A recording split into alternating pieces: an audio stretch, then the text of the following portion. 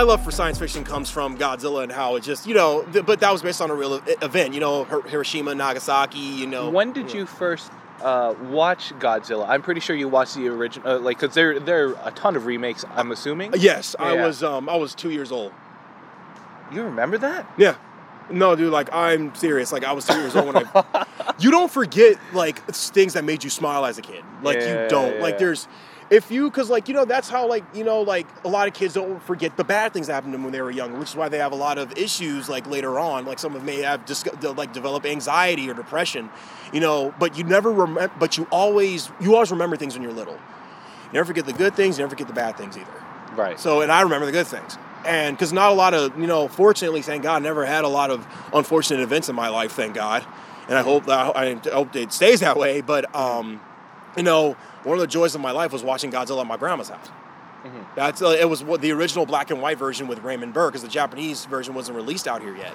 So all we had was these little VHS tapes you buy from the corner store. It says, Godzilla, the greatest monster ever. I'm like, okay, cool. Yeah. And then I watch it. And the moment I see him come out the ocean looking like that, breathing atomic fire and stuff like that, I'm all like, this is incredible. Yeah. And then I realized that there's more of these. And they're these fights King Ghidorah, the three-headed dragon, a moth or giant moth, and all these other robots and aliens and other mutants and prehistoric creatures. It's just, that's what made me want to, that's what made me love art, cinema, all that. At 2 years old? Yeah. At 2? No, because as I grew... That's incredible. As I matured, I loved drawing, then I loved, I love movies. I like movies. And, then for a while I wanted to play sports. Right. But then, because another film that I loved growing up was Space Jam. Everyone loves Space Jam. Yeah, right. Everyone loves Space Jam. I wanted to play basketball because I'm Michael Jordan and the Bugs Bunny. I want to play basketball.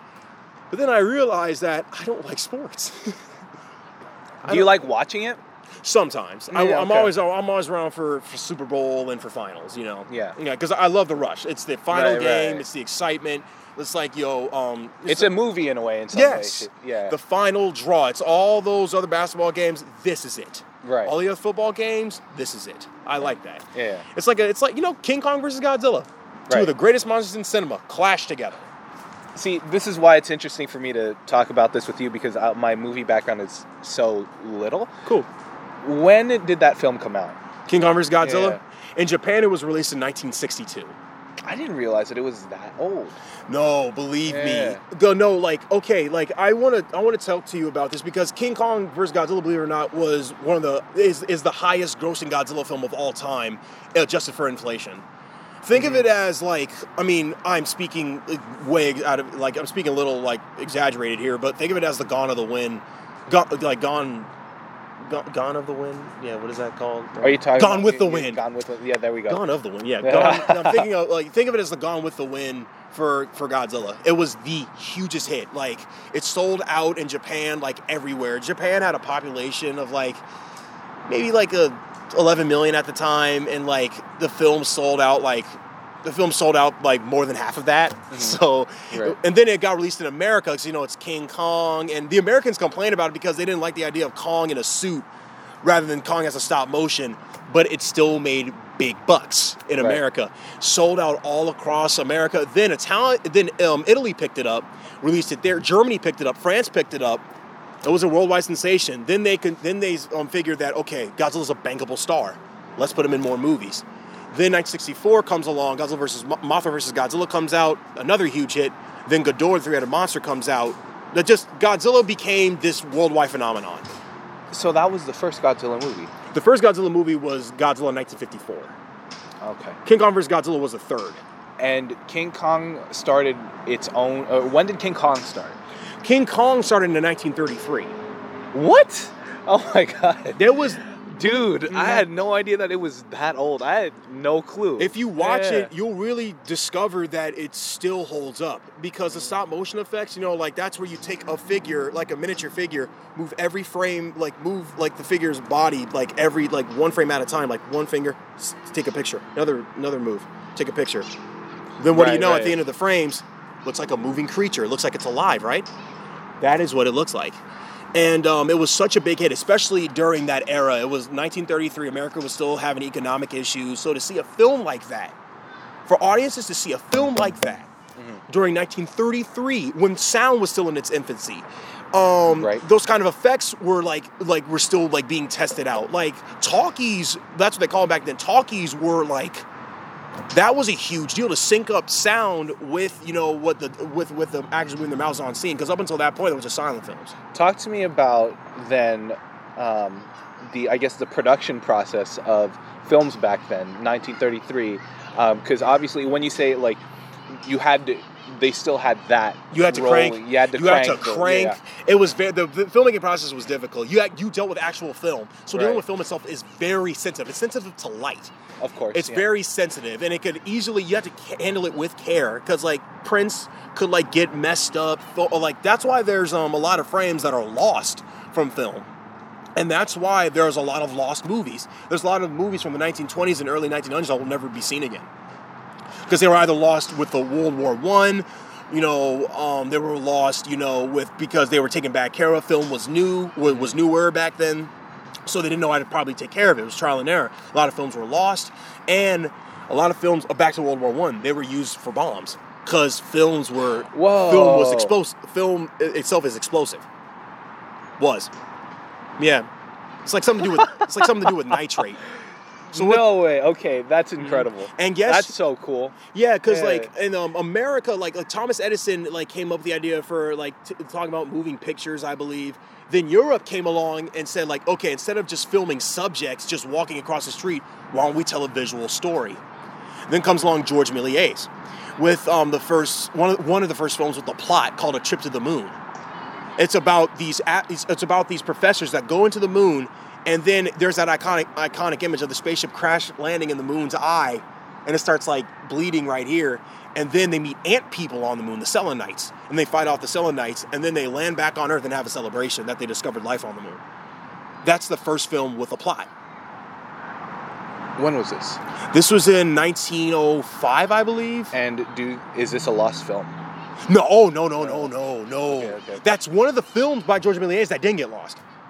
How many films would you say have gotten lost? Or like a majority of these films have gotten lost? Hundreds. And how much could a film like this sell for?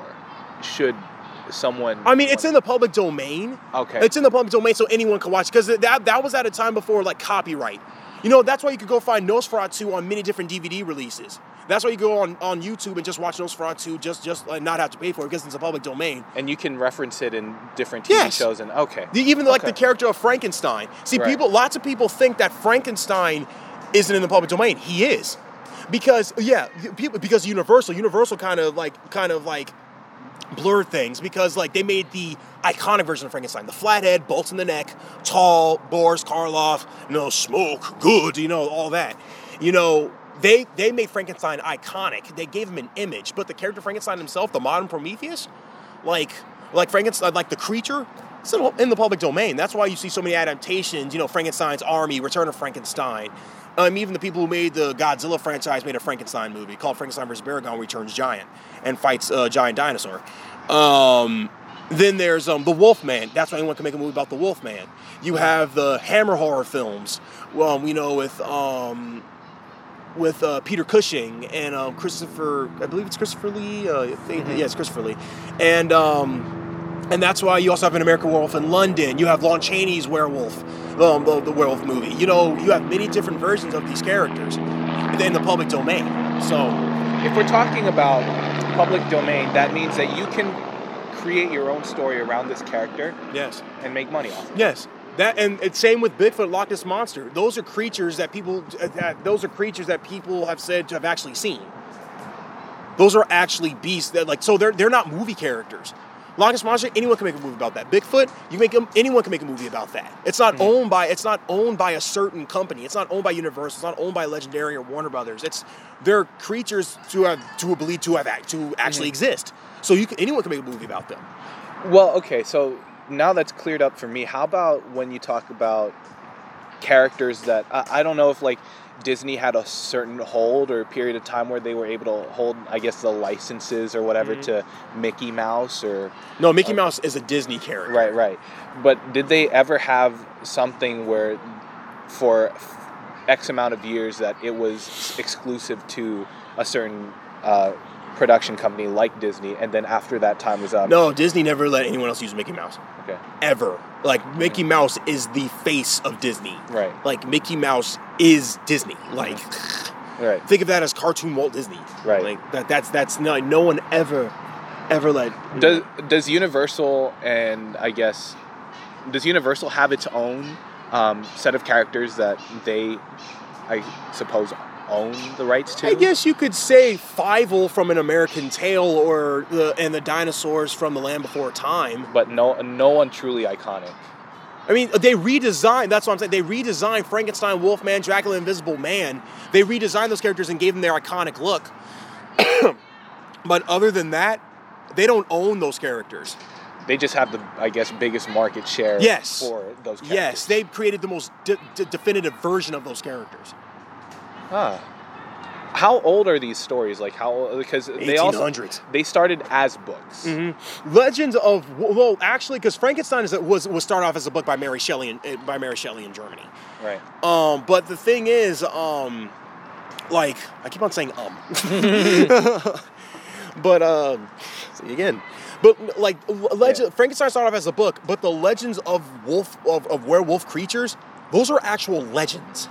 Right. Legends that people believe that people develop lycanthropy. It's a disease where you develop animal-like traits, long nails, long hair, sharp teeth. Your teeth become filed somehow into like sharp fangs, and you start like it's really brain degeneration. It's a disease, but people like actually believe that you can transform into another animal. Right. So yeah, people just made a movie about that.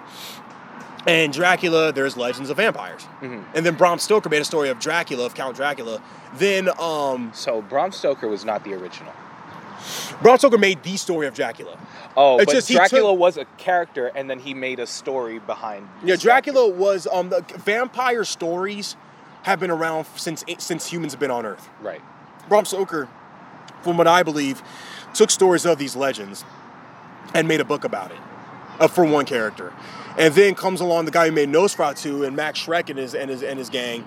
They made it. Nosferatu, believe it or not, is an unauthorized remake of Bram Stoker's book. It's unauthorized. That's why it's in the public domain. Unauthorized, so he didn't have the right to do it. But it was. It's not that necessarily he didn't have the rights because that was pre-code. It was pre-code. Like the MPAA wasn't enacted. Like copywriting laws weren't as strict. Like I don't think copyright laws even existed. This was back in the 1800s? No, this is in the 1900s when they were making Nosferatu. Gotcha. Yeah. Okay. So then what happened was is that like they made Nosferatu. Then it's like, wait a minute, you made a version of this book. Like you can't do that. And then the guy who made Nosferatu, he's all like, look, there's nothing stopping me from doing that technically. So then the system came up with the idea of, okay, we need to find a way where we could just make sure that our characters just don't get stolen like that. And anyone can make a movie about it. We can't have that. So then copyright laws are enacted. MPAA comes up with a rating system, and boom. Yeah, but Nosferatu still remains in the still remains in the public domain. Okay, cool. I want to talk a little bit about now, I guess, movies in the current, like our current era of movies. I want to know what because I know you're huge into science fiction.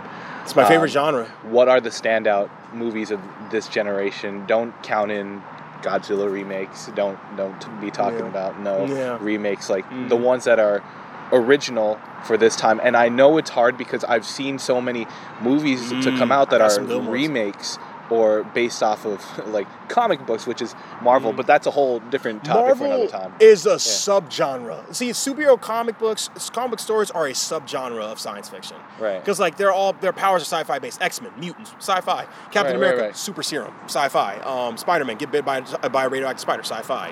Right. Yeah. But the science fiction movies that are good today, man, sorry to bother you. That movie's great. Okay. That's a great piece of science fiction. It's relevant to our time, showing how you shouldn't sell out, and how like a lot of, people of color, whether you're black, Mexican, or like, Asian, whatever, if you're non-white, you're gonna have to adopt this white persona. And even though, like, because, they say, speaking, because, like, at first I thought the problem, like, what they were trying to say with that movie is, like, if you speak proper English and you're black, you're selling out. They're not saying that at all. They're saying that, yeah, it's okay if you speak proper English. It doesn't matter if you speak proper English or talk hood. You could sell out either way. Yeah. Don't be a sellout. Yeah. I give away the twist, which makes it a sci-fi movie, but have you seen it? I haven't seen I'm telling you. I don't want to spoil it. No, I don't have to know what the ending is, but I just want to know what I guess aspects of the movies, these movies that make you enjoy a film like this now in the modern era. Like, does production quality play a huge role for you at all, or is production quality? Well, here's the thing: the world is going more indie. We're going more towards independent projects, so you could make a low-budget production work for you. You can make it work for the story. You can make it service the story. That's why there's a lot of films that are film documentary style. They look blurry. They look kind of old and kind of dated, but that's the style. So really, you can make anything work for you now. It doesn't matter if you're filming in a hut or filming in the Bel Air mansion. You can make it work for you. And, okay, you know what? I'm going to tell you what makes Sorry to Bother You really special for me.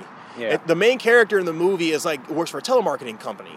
And then he discovers his wife was like, oh, yes, hello, sir, I'd like to sell you this item. Yes, holla, holla, holla, stuff like that. Your impressions, man. I'm telling you, I've seen all your snaps of you just stopping by the driveway.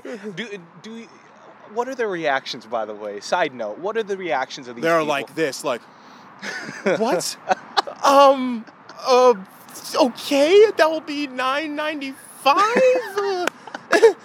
You do that a little too well. Yeah, because I would not want to. I don't know how I'd feel about that. Actually, I would probably get a good kick out of it. Yeah, because, the reason why I do that is because, I need a laugh and they do too. Just standing all day. Because, I don't bash people in the fast food industry. To me, that's honorable. You're feeding people. You are feeding the people. When people see that on your resume, I find that honorable. If I were a boss, I was seeing down someone's resume, worked at all these restaurants, I'm like, you feed people. You help people get through the day. You're hired. That's what I do. Yeah. But, they deserve a laugh, too. Their job is just as important as someone being, an architect or a stockbroker. They feed the people. Yeah. And the thing is give them a laugh. Even if they don't find it funny. It makes me laugh. Either way, hey, one of us is going to end up laughing. Yeah. Exactly. One of us is going to end up laughing. And then 10 out of 10 on your impressions, by the way, man. Thank you. I'm very impressed. But I do want to go back to Sorry to bother you. Yeah. Sorry to bother you. Yeah. So what he does, he discovers that he becomes a power caller after he does his job so well at discovering his white voice and selling out even more. His girlfriend ends up leaving him. She tells him that, I found you way more interesting when you were just you. You weren't this popular guy. I liked you when you were on the bottom. I'll take, but you're just selling out. You're becoming morally debased. And then, but then he doesn't care. He still becomes more sucked into the money and the power calls, making $1 million calls. Then he discovers that what the telemarketing company is all about. They're selling slavery. They sell people. And guess what they do to these slaves? They turn them into horse people, equisapiens. What horse? So they fuse them. What they do is that they have you sniff what looks like cocaine, and infuses your body with mutant DNA, and turns you into a horse person. One reason why I like this is because it turns you you become a sellout. You'll become anything. You become a monster. That's the underlying. Yeah, you become a monster. You become an animal, and you become a slave to the system. You sold out. You're dumb. You're a dumb animal. You're just no brains, all brawn, just a puppet for the man. And I love the science fiction aspect because number one, I love science fiction. It's done low budget, so you could tell it's a costume, but it looks great because it's practical, which the world needs to adopt more of a practical style again. And another thing is I've never seen horse mutants. I've seen dog mutants, I've seen bug mutants, lizards, aliens. Right, yeah. Horse people? They haven't existed? I mean, I've never seen that in fiction. I've never seen in fiction where someone is transformed into a mutant horse person. I've never seen that. And if it is, I don't know about it. And you know a lot of movies. Yeah, of all the movies that I've seen, The Thing, all kinds of movies the monster from outer space or creature from 1,000 years ago destroying our planet, but they've never been in the style of a horse. That's crazy. I would have thought that they would have had something by now. It's so original. Yeah. It's one of the most original things and one of the greatest things I ever saw. See, my brother and sister didn't like it. I went to go see it with my siblings. They hated it. I'm all I don't think they understood it. Yeah. Because I knew it was going to be a surreal comedy. Yeah. And that's the thing. It's not a depressing movie. You could have a message and not be depressing. So everyone is so cynical nowadays. It's just like, that's why there's so many sad endings to all these movies. It's because of the fact that, like, yeah, we live in a sad reality. Everything's bad. There's nothing I can do to change it. Oh, my life sucks. I knew that was going to happen. Nothing ever works out for me. Yeah, if you have a cynical attitude about everything, then nothing's going to get done because you're going to be just settle for negativity and mediocrity.